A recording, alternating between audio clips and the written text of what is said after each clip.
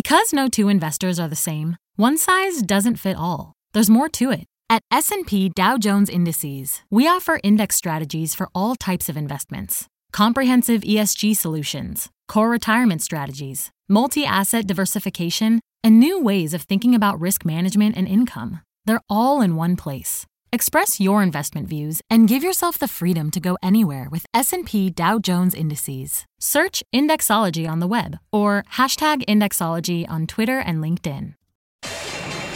My mission is simple, to make you money. I'm here to level the playing field for all investors. There's always a bull market somewhere, and I promise to help you find it. Mad Money starts now. Hey, I'm Cramer. Welcome to Mad Money. Welcome to Cramerica. Other people want to make friends? I'm just trying to make you some money. My job is not just to entertain, but to educate and teach you. So call me at 1-800-743-CNBC or tweet me at Jim Cramer. After today's roller coaster action, Dow at one point down 784 points before rebounding to close off just 79 points. S&P lost 0.15%. Boy, it was much uglier at one point. And the Nasdaq actually advanced 0.42. And that thing had been in total breakdown mode at the opening. I would love to tell you that this rebound is for real, and you should be buying stocks hand over fist. Buy. But even after today's recovery, people are still scared. That's really the operative term for this market. They're afraid that something is dreadfully wrong, or else the stock market wouldn't be plummeting or trading so radically like this. When guest after guest and bank chief after bank chief and CEO after CEO tells us that the fundamentals are sound. The investors figure the sellers either must know something that they don't, or maybe the Federal Reserve is clueless as it prepares to raise interest rates again, which is even more frightening. You always try to analogize to real life if you're really trying to explain things, trying to teach. So I got to tell you something. My wife Lisa always tells me that I should never tell her to relax because she says she won't be agitated without good reason. Something, I think that's how many investors really feel about the stock market right now. Don't tell me to relax. I got a good reason to be agitated. So you know what I'll do? I can't tell you to relax. I learned that from my wife.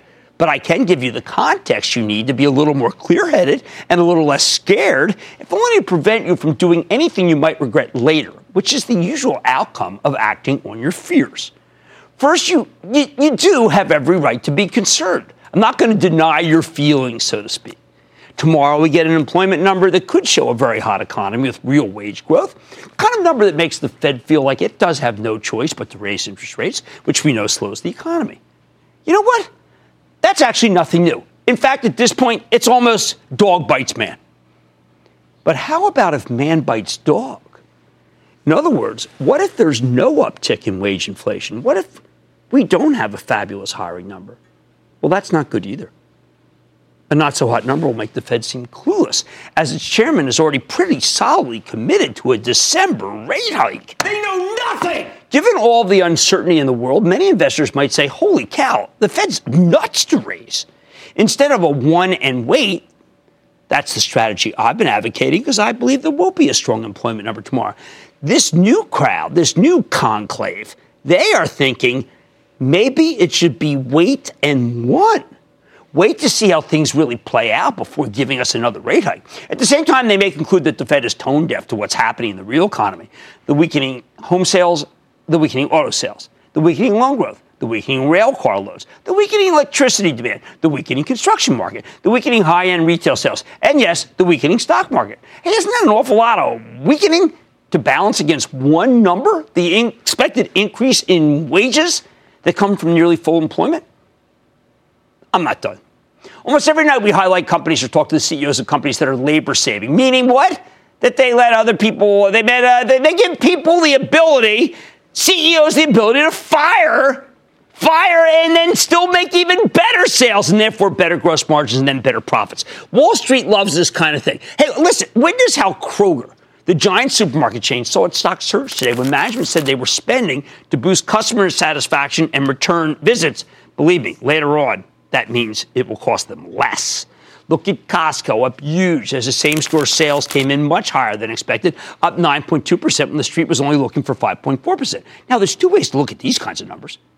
Either the consumer is spending too much, 9% Costco, in which case the Fed is spot on to tighten.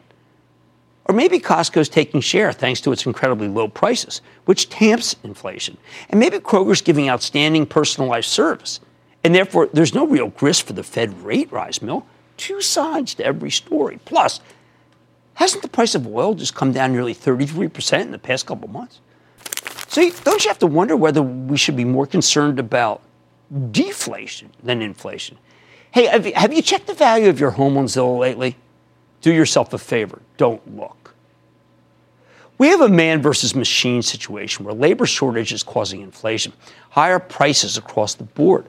But these labor-saving machines are holding costs down by letting companies get by with fewer workers. It's an awfully awkward situation. The Fed is fighting four trends that it doesn't have any control over that are creating inflation. One, the president has cracked down on immigration. Fewer immigrants means fewer workers, which translates into higher wages. Two, we've got state-level minimum wages boosting, let's just say the government is boosting inflation through wages that have to go higher. Three, there's a genuine lack of truckers and transportation is integral to our economy. So that's a major reason for all sorts of companies to raise prices, including a couple you're going to hear from tonight, in order to make their customers eat higher shipping costs. Four, the potential for escalating tariffs as the trade war heats up, which now seems inevitable after the recent arrest of the CFO of Huawei, one of the largest companies in China. More on that later. For now, let's just say I think it makes the odds of a good trade deal most unlikely. Think about it. The Fed can't change immigration laws. The Fed can't lower the minimum wage. The Fed can't train more truck drivers. The Fed can't stop Trump from raising the tariffs. So what can it do? Well, they can make it too expensive or too scary for businesses to hire more people. They can frighten you the way Fed Chief Jerome Powell did in early October, saying he might need to tighten 4 more times to get wages down. Where was the prudent data dependence? Where was the common sense that maybe simply saying that kind of frightening thing will cause business spending to slow, so you don't need to take a howitzer to a knife fight? Now, there's something else going on here. You got a group of investors who are deeply concerned by the fact that the markets are so out of whack, with short-term interest rates higher than long-term rates, and many stocks in bear market mode. True, right? Especially the bank stocks. These money managers figure that something's very wrong, and it's lurking. It's just around the corner. Some hidden credit crisis, and the Fed is oblivious. As they see it, you don't get such astounding collapse in the bank stocks unless it can't be business as usual. But I don't know about this thesis. I think we rebounded hard today because so many stocks had already come down so dramatically.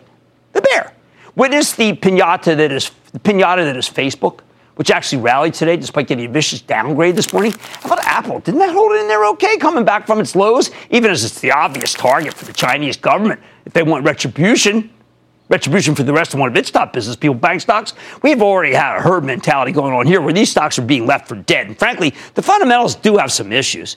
Plus, nobody wants to own the financials when you get that inverted yield curve. But here's the bottom line. If you took a long-term approach, buying stocks into weakness today based on their intrinsic worth, rather than their minute-to-minute value, you actually came out on top as the averages roared back from their lows. Ordinarily, that would make me a lot more sanguine. However, there are two caveats. We don't know what the White House is planning on trade, and we don't know how the Fed will react to tomorrow's employment number. For today's lows to hold, at least one of these institutions needs to be rational and prudent. Who knows? Crazier things have happened. Kathy in Indiana. Kathy. Hey, Cramer. I am a 3-time caller, club member, and you are currently coaching 3 generations of my family. We love you here in Indiana. Thank you. What's up? Okay, my question is about the S&P 500 Index Fund. I had received a pension payout from my dad in 1988 at age 22, which after a short time ended up in a S&P 500 fund where it has been ever since. Okay. Now, I have funded single stock purchases from that fund over the years, but never traded, trimmed, or added to it. It has ridden all the ups and downs for decades, and It is my largest position because of the time it's had to work. Now, my son just initiated a Roth IRA just this month, and we were discussing how he should begin with an S&P 500 fund. And while we were talking about this, I began to wonder, if you treat this S&P 500 position as you would a single stock. Do you trade it, trim it, add to it? You add to it. Jim? Kathy, you have done it just right. I want to encourage you to continue to do it just right. You add to it, add to it, add to it. When you get to levels where you feel more confident, then you can buy an individual stock. That's why I like the IRA. But remember, that's for mad money. We believe in diversification, and the S&P Index Fund is still the best single diversification method ever invented. Let's go. Thank you for those kind words. Thank you for joining the ActionAlertsPlus.com club, where I try to teach as best I can. Gregory in California. Gregory. Hey, Jim, another club member here. Big fan of yours. You know, they say a man's best friend is a dog. And if that's the case, and I believe it is, then you're an investor's best friend. Thank you. You shoot straight. No, you got it. You shoot straight. You're positive and fun at the same time. It's no wonder your show and yourself have endured. So thank you. Thank you. So I wanted to... you're welcome. I wanted to ask you, the market took a huge dive on Tuesday, and then it's got another one today. And though I know it recovered at the close, I keep just thinking about, well, what's going to happen tomorrow and next week? And when or if the year-end rally, which everyone's talking about, will ever happen? Or, you know, if it will happen. Or worse yet, is it going to be an even bigger crash? No. I mean, we don't want to use crash. It's a bear, and stocks go down. I mean, look at the opportunities. I mean, we go out to see Twilio. I'm just picking that name, okay? And the stock just gets hammered. We know we had just come from the headquarters. It's absolutely terrific. We know the story. And then the stock just goes down $25. So I come out, I say buy it. Well, here we are. We're now up that same amount. We're looking for value in individual companies. And in the meantime, adding to S&P funds on big dips. No, dip buying hasn't worked this year. It absolutely hasn't. But are we really investing for this year? What happens on Jan 1? We decide, oh, that was it. We're over. I say we put more money in. Okay, I get it. You're scared. I don't blame you. But, you know, I like the FDR there. There's nothing to fear but fear itself, except for when it's down 700 Dow points. It's pretty fearful. All right, over the long haul, I think that we're going to get some decent opportunities. I mean, even a Facebook, the most hated and reviled stock on earth right now, was able to shake off a downgrade. Or I'm mad today. On a day when volatility took the tape, volatility being code word for like, wow, I just lost a lot of money, looking for recession-resistant companies that could be worth eyeing, I'm sitting down with the CEO of one of my absolute favorites, which is Yum Brands. And yes, I like their darn burritos, but it's the kernel that pleases me. I think it could be worth considering. Then with trade tensions weighing on the market and for the arrest of a top executive at a Chinese tech company, Huawei, I'm going over how high the stakes really could be. And Ollie's reported a pretty darn solid quarter on this week, but the stock's down 17% just today. I'll tell you. Well, why don't we sit down with Mark Butler, the CEO, figure out what's the story. It's David Cramer. Don't miss a second of Mad Money. Follow @Jim Cramer on Twitter. Have a question? Tweet Cramer. #MadTweets. Send Jim an email to madmoney@cnbc.com or give us a call at 1-800-743-CNBC. Miss something? Head to madmoney.cnbc.com. I want people to feel like they just learned something. We have journalists in the far corners of the universe. I can't wait to get all of those resources under 1 hour-long newscast where we can deliver the facts of the day, clearly and concisely, in context and with perspective, and tell people what's happening, what it all means. Get the truth, not the spin. The News with Shepard Smith. Subscribe to the podcast today.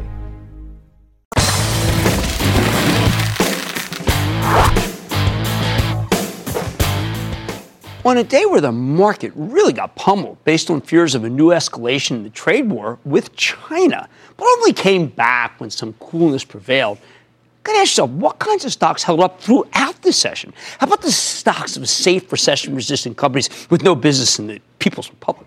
Take Yum Brands, the parent of KFC, Taco Bell, and Pizza Hut, which spun off its Chinese division as a separate company a little over 2 years ago. Now, I've been a gigantic fan of the story, and Yum just keeps delivering and delivering. That's one of the reasons why the stock was barely down, even when the averages were at their lowest ebb today, and then came back and actually finished up on more than 80 cents. On top of that, yesterday, management told a very compelling story at their analyst meeting, and we know business is good because the last quarter was excellent. The stock is still up 12% for the year, and I think it could have more upside. Now, yesterday we had a chance to sit down with Greg Creed, one of my favorite guys. He's the CEO of Yum. Take a look. Greg, why is it that when I look at you, I'm seeing red? Relevant, easy, and distinct. That's what characterizes great brands, and our job is to make all three of our global iconic brands red. How do we make them more relevant? How do we make them easier? And how do we make them more distinct? All right, well, tell me. Make this, which I think is very relevant. Yeah. Bring it alive to me. Okay, well, I think the most distinctive brand is probably KFC. Yes, with the new ad campaign that we all know. You know, kernels, buckets, red and white stripes, finger licking good. This is an incredibly distinct brand. I think we've made Pizza Hut much more relevant.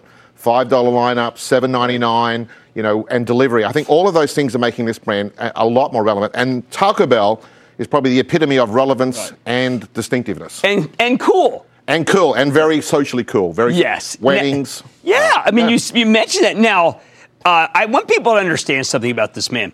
This has been one of the great stocks. I mean, they're doing everything right. 461 million shares, now down to 325 million shares in 5 years. A chart that is one of the finest ever. If you call up his deck, which is what all these documents are, though, what do you see? You see proud but dissatisfied. Talk to us, because you spent a huge amount of time in your analyst meeting talking about what you like Bill Belichick from the New England Patriots, what you did wrong. Well, I think it's about, there's a lot to be proud of, right? Absolutely. We have these three global iconic brands. We have incredible scale. We have this global diversity. We're proud of the brands. But we're dissatisfied because we can get more growth. I think we're dissatisfied because not every brand is purely great at red. And I think we can make some improvements. So I think you've got to be honest. As a CEO, you've got to be, define reality and offer hope. Okay. And we still think that the best days of Yum are ahead of us. Okay, now you did fall behind in digital to Domino's, but you're making a quick catch-up. Oh, yeah. With the quick order purchase that we announced yesterday, we now own that e-commerce engine. It's going to drive between $2.5 and $3 billion worth of work. We've bought it in-house. We've got 75 incredibly talented people now joining Yum. We think we can unleash that power, and we can make, I think that it's fair to say that Pizza Hut is as easy to access as our competitors. We just got to make it more distinct. How many kiosks versus some of the big names that we know of kiosks? Well, we're rolling kiosks out all the Taco Bell. So by the end of next year, Taco Bell in the US, every restaurant will have kiosks. We're going to put 5,000 kiosks into KFC. So you'll see that appearing. And then the big thing is delivery. In the last 12 months, we added 10,000 stores to our delivery numbers. Greg, I was confused because we've been huge backers of Grubhub ever since it came public. Right. You got a man on the board and everything. Yeah. But this new acquisition sounds like it's antithetical to Grubhub. No.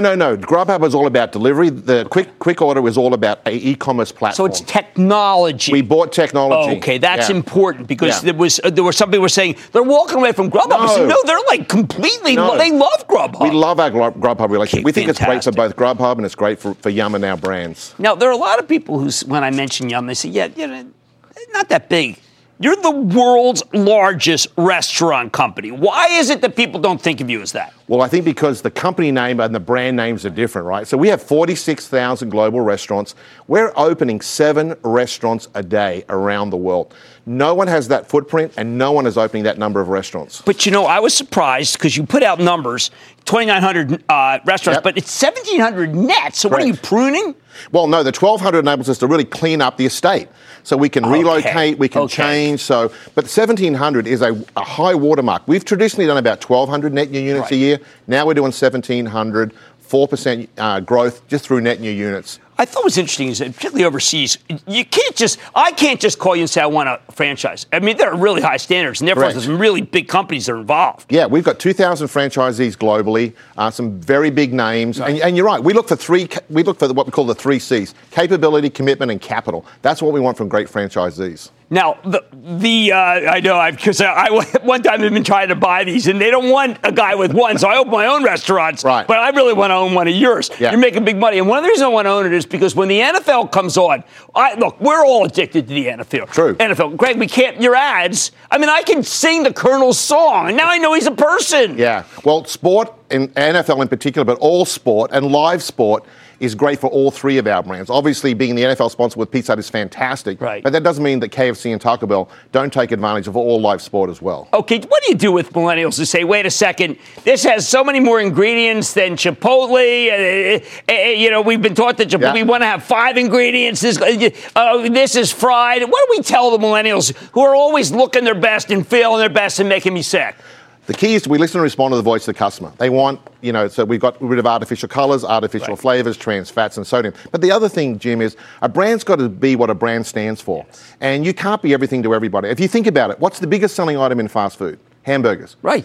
Our 3 brands don't sell hamburgers because that's not the business we're in. We're in the business of selling the best pizzas, the best chicken, and the best Mexican in the world. Did you ever think that Yum, the one I thought was an income play, would be faster growing than Yum China? Did you ever think that in a million years? I probably didn't, but you know what I'm excited about is I think when Yum China was a part of us, the rest of the business just sat there in awe and watched Yum China. We didn't care. I think when spinning it off really made the rest of us dig deep and run our business with more growth aspirations, and we've delivered on those aspirations, which is fantastic. All right, we did have the privilege of interviewing a terrific guy who came and made Yum. I think he was the first guy called the Bluminati, I called him, who did go to Chipotle. Brian Daigle. He's a terrific guy, but you have a deep bench, not worried? No, we had of the 5 brand presenters today at Investor Day, 4 of them did not present 2 years ago. So we've got this incredible bench, and I think everyone today, I was so proud of my team today, and people were saying, I didn't see those people in the past. So the depth of bench at Yum is unprecedented. Well, you've just got a great company. I've been following you all the time and from your predecessor, and it's just a great company and a great stock. That's Greg Creed, CEO of Yum Brands. Look, I've got like 1/8 of this, but it's accessible. You must read this before you buy the stock, but you should buy the stock. Mad Money's back after the break.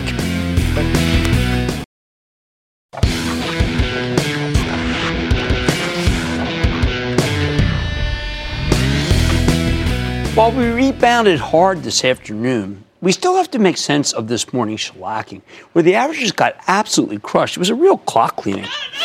So let me put it in context. You need to remember that this White House doesn't have a China policy. It has 2 China policies. There are 2 camps, the trade warriors, who want to do business with the People's Republic on our terms, and the cold warriors, who don't care about business so long as they stop the rise of China as a global superpower. Last night, the Cold Warriors had a huge win when Canada arrested the CFO of Huawei, a massive Chinese telco company with $100 billion in sales. Let's go over the stakes here because this tension between the trade warriors and the Cold Warriors was integral to this morning's sell-off. The trade warriors are led by Larry Kudlow, the president's chief economic advisor, and Treasury Secretary Steve Mnuchin. They want to sell the Chinese more American-made goods, including grains, farmers vote, planes, because Boeing is a huge employer, and automobiles, because the Rust Belt got Donald Trump elected president. In the end, the trade warriors simply want China to play by the rules so that we can do business with them on a more even level playing field. Then there's the Cold Warriors, led by Peter Navarro, the president's director of trade and industrial policy, along with Vice President Pence and Robert Lighthizer, the head negotiator for these round of talks with China. Now, these guys want to maintain America's place as the world's sole superpower. They believe some pain needs to be taken, even if it hurts corporate profits, to prevent China from challenging the U.S. hegemony. The Cold Warriors want to starve the Chinese of their export dollars because they feel that we're basically financing the PRC's rise to power.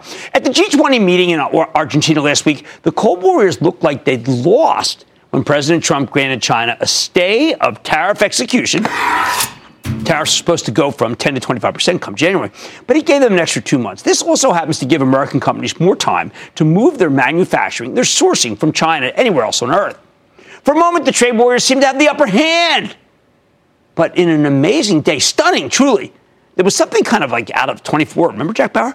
Our president sat down with his buddy pal friend, President Xi, to work out some kind of cooperative framework on trade at almost the exact same moment when law enforcement was doing something incredibly damaging to any kind of deal. The authorities in Canada arrested Wang Zumeng, the chief financial officer of Huawei, who also happens to be the daughter of the company's founder. Throwing a few explosions that could have easily been, a subplot in 24, say maybe season 5 or 6. Meng was apprehended on Saturday, although we only found out about it last night. Quizzical, isn't it? The charge? Selling American technology to Iran in violation of international sanctions. That's serious stuff. You have to believe that Huawei's behavior was incredibly brazen, because otherwise you got to ask yourself, why the heck would Canada be doing our bidding here? I mean, come on, this isn't some cartel assassination where Mexico is happy to extradite its criminals to the United States. It's business, for heaven's sake. And the Canadians don't even have a dog in the hunt. But regardless of Meng's guilt or innocence, this was a huge derail for the trade warriors in the White House. Was her arrest a sign that we mean business? Was it a coincidence? Who knows? But we do know that, like ZTE's Iran violations before this kind of thing gives the hardliners a lot of ammunition because it illustrates that trade with China is about a lot more than making money. Maybe it's trading with the enemy. To say this was an escalation would be one of the biggest understatements of the year. To say that it could wreck any further negotiations seems reasonable. No matter what, it's a gigantic win for the Cold Warriors in the White House. To me, that means any tech company that does a huge amount of business in China, including Apple, or Micron, or Intel, or Skyworks, or Qualcomm, or Broadcom, is worth a little less today than it was yesterday. But in the strangest development of all, perhaps these stocks got hammered at the beginning of trading and then came roaring back. And then after the close, after the bell, Broadcom reported a huge number, kept rallying, and gave you a monster increase in dividend. Hock Tan, thinking of you. He's the CEO. Until we know more, we have to figure there could be more downgrades ahead, more pain to come in these tech stocks, unless the CFO is allowed to return to China or at least released on our own recognizance. And even then, we're in seriously uncharted waters here. I have to tell you, caution is warranted, at least on the Chinese-related tech stocks, until we know more. Trudy in Illinois. Trudy. Hi, Jim. Watch your program every day. I love it. Thank you, Trudy. I wanted to ask you, in this volatile market, I panicked and I sold 3/4 of my Alibaba at a loss. Should I be a buyer again, long-term holding? No. Alibaba is not what you need right here. The Chinese-American relations have taken another step down. We just don't want to be involved in those stocks. There's so many stocks that we like here that are down so badly. We don't need the traffic in Alibaba. I'll give you I'll give you my 2 cents on it. Stay away from 10 cents. Let's go to Tom in Wisconsin, please. Tom. Booyah, James. Booyah, Tom. Jim, with the sell-off of financials, Goldman Sachs has had a significant drop from its all-time high. I'd like to buy some for my granddaughter, Maddie, for Christmas. So do you think this is a good entry point for Goldman Sachs? So does Warren Buffett. He's been buying it down here. The stock is now below tangible book value. I believe that while the Malaysian issue is not a 10% of teapot, that this will be resolved and resolved favorably to what the press indicates. I'll have more on that later. My charitable trust is buying it right here. You can follow by joining the ActionAlertsPlus.com club. Al in Missouri. Al. Hey, Jim. I watch your Mad Dash every morning. Thank you. Do you think Tesla is going to dash all the way past 400 due to EV euphoria and the market meltdown recently? Tesla is a winner if China is serious about lowering trade barriers, but I don't think they're serious about anything. And if you really like Tesla, then I got to tell you, you have to like the car and the stock. It's a cult stock. I'm not there.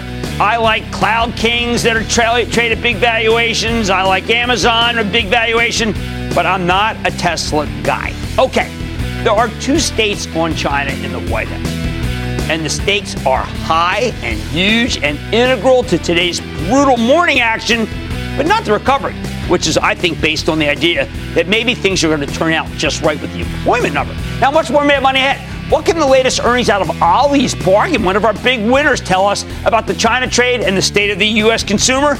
I'm talking with the CEO. Then, after a brutal day on the average, at least in the morning, and then come back, I'm eyeing one company that managed to stay in the green in a miraculous way. I've got the CEO of U.S. Concrete. See if it can continue the upward movement. And I know you got questions, and I'm taking them rapid fire in tonight's edition of the Lightning Round. So stay with Cramer.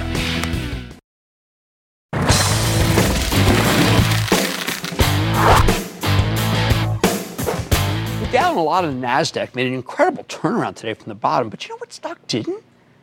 Ollie's Bargain Outlet Holdings. I mean, what the heck is happening here? A week ago, this off-price retail chain that I have favored for a long time had one of the strongest stocks around. Then on Monday night, Ollie's reported it was basically a solid quarter. Okay, not perfect. Not everything's perfect. What happens? Well, Tuesday, the stock gets smashed down 5%. Then today, it plummets 17%. No real news. It's not like Ollie's has a ton of exposure to trade with China. The approximate cost for today's sell-off didn't really impact them. This company is a closeout retailer. They mostly buy excess inventory from department stores at bargain basement prices, then sell it to you at a decent markup, but you still get a bargain. It's not like the quarter was bad. Ollie's delivered a modest top and bottom line beat with much better than expected same-store sales. You know that's the key metric, up 4.6. Wall Street was only looking for 3. The one problem, management's full-year guidance was a tad light. I get it. The guidance is important, but this stock is now plunged from 91 to less than 72 in a matter of days. it's not that the forecast was that cautious. What's going on here? Let's take a closer look with Mark Butler, the chairman, president, and CEO of Ollie's Bargain Outlet Holdings. Again, a stock I've favored since it came public. Get a better sense of where what happened in the quarter and maybe where the stock is headed. Mr. Butler, welcome back to Mad Money. Hey, Jim. Good to see you, Mark. Have a seat. Thank you. Okay, so I'm going to posit something to you that I've been thinking about. If I am a retailer worried about tariffs, I might actually over-order and have too much inventory and then have to offload it to Ollie's. My thinking is you may be one of the few retailers that actually benefits from the scare of tariffs. You're absolutely correct. Anytime there's a disruption, and certainly this noise with the tariffs is a disruption. We have the ability to be able to benefit from it. There's going to be a lot of canceled orders. There's going to be a lot of changed orders. There's going to be scurrying. Everybody was trying to get their product in before January 1st. Now it's a 90-day delay. So anytime there's any kind of disruption, we have the ability to be able to get the canceled orders, get the price changes, get the product changes. I'm bullish on it. And I would think that Ollie's, when I see the guys who are going under, all the different trouble in the malls, this has to be one of the greatest moments for you to get supply. And it doesn't seem like it's one quarter. Oh, absolutely not. Our business, simply put, has never been better. Our pipeline is full. The phone keeps ringing. And right now, Jim, we are just set up. We really, and we came on your show, and I told everybody we were on the toy business for the Toys R Us. Right. We are locked. We are loaded. We sold a lot of toys. We're gonna sell a lot of toys. We couldn't be happier. I think that people might think, well, hold on, he has 300 stores. How many more that you can use? And that you just got your first store in Texas. Yeah, we just opened our first store in Texas. Big state. Big state. And we just announced that we are starting construction on our third distribution center in Texas, and that'll be operational in early 2020, okay. And that sets us up to be able to get the good stuff cheap to the stores that we hope to open in Texas. Well, I mean, my questions are, I'm asking this because, those are skewed because I kept trying to figure out, well, what am I missing something? I wanted to hear that. Then I said, okay, well, maybe the gross margin was you actually had one of these higher supply chain costs that others have had. Can you quantify that for us? And whether that can ever go away, or is this just the same problem with the trucks and not being able to get the stuff to where it has to go? It's the same problem that every retailer in America is facing. We're no different than that because we get our trucks, we have to move our product. What we did say is that we expect it to neutralize in the next, because we're up against the same numbers that we paid high prices for a year ago. So we expect it to moderate. I think we did a great job in being able to buy great items at great prices. And in some situations, we were able to get a little bit more margin on the merchandise to help offset the supply chain. Okay, so then I said, all right, Ollie's Army went from 9.8 million to 8.8 million. Maybe there's something wrong there. Nah, simply a purge, just a matter of timing. And it's just that we have 8.8 million active members within 15 months. They've been in our store, and it was just simply a matter of timing. We delete them from the system as active, and that's the number. So that wasn't the first time you do that. That's just an annual thing. And if we go back quarter to quarter, every year at the same time, we do the same. Okay, then I saw 37 new stores, but you closed some. Maybe that's what they don't like? Yeah, well, there was leasing opportunities. I think what they should focus on is that we took over 18 Toys R Us sites. We bought 12, and we bought 6 leases, all at bankruptcy court. We went and we raised our hand. We're really excited about them. We have 4 stores that have opened that were former Toys R Us sites. We're going to open up the other 16 or 12 stores next year, and we're really excited about the prospects. All right, let's say a major retailer or two actually, after Christmas, the vendors won't give them money, and the factors won't give them money. You're someone they call? Yeah, absolutely. Most of our product comes direct from manufacturers. Right. So perhaps a retailer might be struggling. Right. Manufacturers hung with product, package changes. Then they'll call us because we have the cash, we have the ability to take it. And not only that, we have the ability to sell it. Now, I want people to know that you've been at this, for 35 years? 36. So it's not like you just came up with this. Yeah. And that also a 1% to 2% comp is equal to 20% bottom line. And you're actually doing better than that. Yeah, we are. Look, we absolutely had a great quarter. I couldn't be more proud of the team. And the momentum continues. I feel good about where we are. I said on the call, I feel great about the momentum that we continue to have going into the fourth quarter. Need some good weather. It looks like it's coming. Right. We got a lot of toys. We got a lot of gifts. our parking, the parking lots are packed. You must be already the largest hard goods off price. I believe we are, and certainly our phone keeps ringing because, everybody has something that they need to turn into cash. Wow. I don't know. Look, I gave every single negative that I heard, and you rebutted every one. That's Mark Butler. He's Ollie's Bargain Outlet Holdings Chairman, President, and CEO. Thank you, Mark. I can't find an objection to not buy. We've been waiting and waiting. We got it. This is the chance. Right. Thank you so much. Stick with Cramer.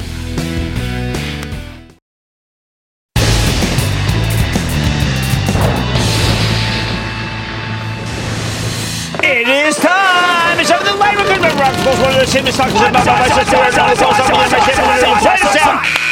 And then the lightning round is over. Are you ready, Ski Daddy? Time for the lightning round. Let's start with Dean in Washington. Dean. Hey, Jim. How you doing? Just wanted to say, love your show. Love your market insight. I think you're awesome. Not bad. Thank you very much. You should tell my wife she didn't even check in with me today. I keep checking. She's not there.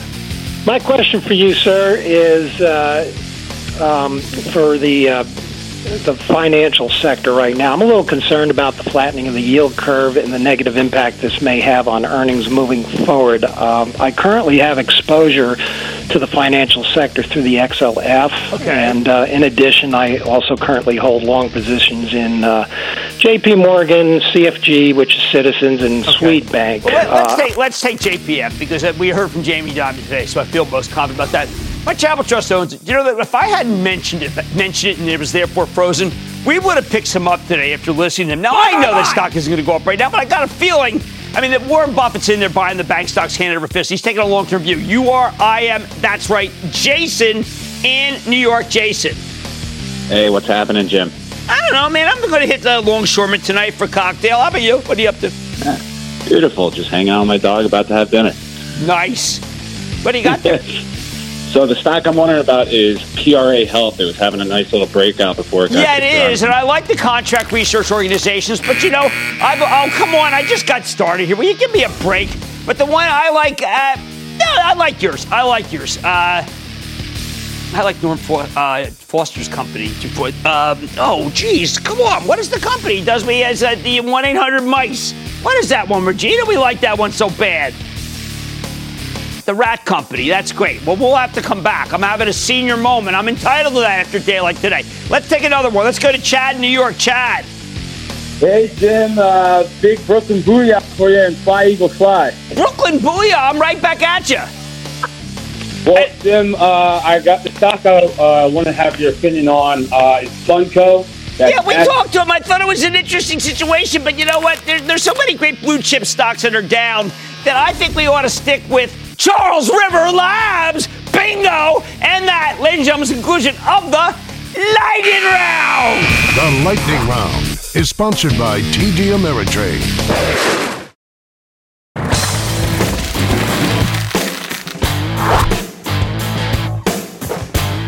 The market today was stomach churning. Ugh. But you can never be blind to opportunity. Do you know what actually roared higher in the face of it all? Probably the last thing you'd expect. A company called U.S. Concrete. It makes concrete with a stock that's been a total house of pain all year. First, it became obvious we weren't going to get an infrastructure bill, something I told you all along. Then we started worrying about a slowing economy, and this is not the kind of stock that works in a slowdown. Concrete's really about as cyclical as you can get. Yet the stock's rebounding dramatically here. Why? I don't know. I pondered a lot of thoughts, and then I said, maybe buyers believe all the bad news is baked in at this point for U.S. Concrete, and it's now cheap on next year's earnings estimates. And it was also brought down by bad weather. Then again, if we do get a slowdown and the company reports a series of shortfalls, it may not turn out to be so cheap after all. Still, the most recent strength here is a real conundrum, and it deserves a closer look, which is why we checked in with Bill Sandbrook, the chairman and CEO of U.S. Concrete, last night, to get a better sense of what's happening here, how come the weather hurt them so much, and whether there is light at the end of the tunnel. Take a look. Boy, Bill, it's been a tough year for shareholders. I know the weather has been miserable, but what's the silver lining here? Why should people stick with the stock knowing that, they may not want an investment that's so weather dependent? No, that's a very good question, and you're exactly right. This year was awful. February was the wettest February in Dallas history. September was the wettest month in Dallas history. October, the wettest in Dallas history. It's the wettest year in Texas, and we are dependent on weather. There's no question about that. The silver lining, though, is when the sun is shining everywhere, we're setting record volume days that this company has never achieved. And remember, our volume is only deferred in weather impacted time. It's delayed. It's not lost, so it goes into future quarters. But it makes us worried because while I know that $609 million of your debt is senior unsecured, long dated, you have $730 million in debt. I begin to think, well, geez, what happens if it just keeps raining? Well, first of all, it's not going to just keep raining. Okay. The last 2 years have been abnormally wet. Right. But we've done stuff in the portfolio as well. We're more aggregate heavy now. We bought Polaris Materials a year ago to insulate us, to get other outlets and other earnings avenues, more consistent earnings stream for our shareholders, and we're going to continue moving a little bit away from concrete and more into aggregates, and they get a lot higher multiple as well for those stocks heavy into aggregates. Right, absolutely, and we've been champions of Martin Marietta Materials, and we like Vulcan. But the one thing that we're conscious of is that you also have this infrastructure component that we were honestly, candidly, believing that Congress would get together to do something. You have some charts in your data which shows that public construction numbers, percentage of GDP, pretty awful. Well, they are low on a historic basis, for sure. But ARTBA, the American Road Builder and Transportation Association, the numbers that have just come out for October, I believe, it's up 15.8% this year, believe it or not. And states are taking things in their own hands. There's 29 states now since 2013 that raised their gas taxes. SB 1 survived in California. Prop 6 was defeated, where people actually get to vote for higher taxes. If they have a direct line of sight to the use for improved infrastructure, they support that, which still gives me optimism that the next Congress, maybe even a little bit more friendly to spending money with a Democratic House, that we will have something in the next 2 years. Okay, a lot of people said to me, Jim, how do you play Amazon? The headquarters.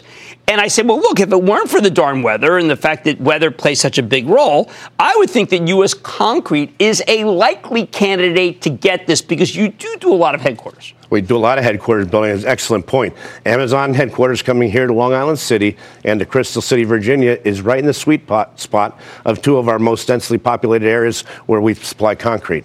But that doesn't talk about winning share, because I want to presume you do win more than each time. It seems like you're picking up share in the communities that you're in. We pick up share in high volume, very difficult to perform projects in highly densely urban populated areas.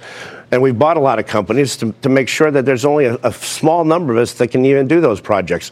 In fact, talking about next year and why we're optimistic, we have over 70 projects right now in our backlog, not including anything from the Amazon headquarters, that are actually over 20,000 yards large. 20,000 yards and above, over 70 projects in our backlog right now. Give me just read the top couple there. The top couple here, it would be Google in... let's see, I don't have my glasses on, but the Google Bayview campus, the NVIDIA, the Facebook. NVIDIA. All right. I mean, the LaGuardia Airport. You still get, you win the big ones. We win the big ones. How about I know that I pass over some beautiful bridges that you were involved in New York. Are there any more big bridges? Because they are really concrete heavy. Well, hopefully they're going to be tunnels. We need a tunnel under the Hudson River. They're concrete heavy as well. We need the Gateway project to come to link Newark and New York City. That will be a tremendous project. But yeah, we did the Goethals Bridge, the Tappan Zee Bridge, the Oakland Bay Bridge. We're big into bridges, but airports as well. We have the new terminal at Newark, for instance. And we have JFK on the horizon as well. Now, you used an interesting metric, yards per man hour, as a better way to look at how consistent you're doing, because the weather seems to have screwed up a lot of people's numbers. Sure. Well, yards per man hour is a measure of efficiency of how well we utilize our labor, because labor has somewhat become a fixed cost for us now, because there's a lot of competition for drivers. So if it's raining, you just can't send them home and not pay them. They'll find another concrete producer to go work for more. So labor, to some extent, is fixed. So the efficient use of labor now, especially in the highly unionized markets where labor is very expensive. Right. And we have to make sure it's priced in our product appropriately. The last thing I wanted to ask you was about drivers. In one of your conference calls, you did say, look, we know that, well, a lot of analysts are concerned that there just aren't enough drivers. Can you tell me, one, why there aren't enough drivers, and two, why you're confident that you can get them? Right. Well, I think that young people today aren't enamored by just sitting behind a truck and driving. But it's not just drivers. It's any trade. It's very difficult. But I am encouraged that the labor participation rate is creeping up now as wages are increasing. So maybe we'll get some more people. But we have to put more resources into it. We have to. We're in a second chance program with prisons. Oh, you are good. Absolutely. I wanted to ask you that. For sure. We partner with trade schools. We do everything possible to get qualified drivers into the seats. Okay, well, I am confident that if the weather weren't so darn bad, it would be a different conversation entirely. That's Bill Sandbrook. He's the U.S. Concrete President and CEO. You heard what he said about Amazon. I'm watching that one closely. Mad Money's back after the break. Go Army, beat Navy.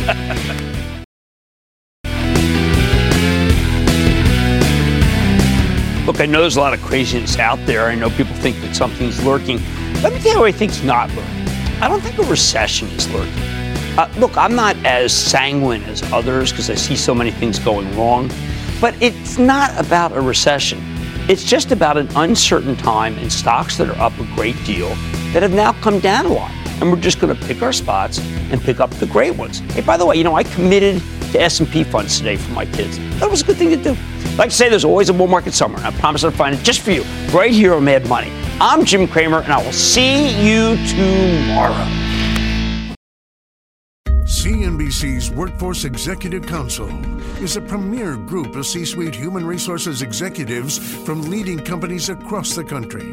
It offers a members-only portal and chat, plus exclusive industry content, with access to breaking news calls and digital networking experiences. The network and resources HR leaders need now. Apply to the Workforce Executive Council at cnbccouncils.com/WEC.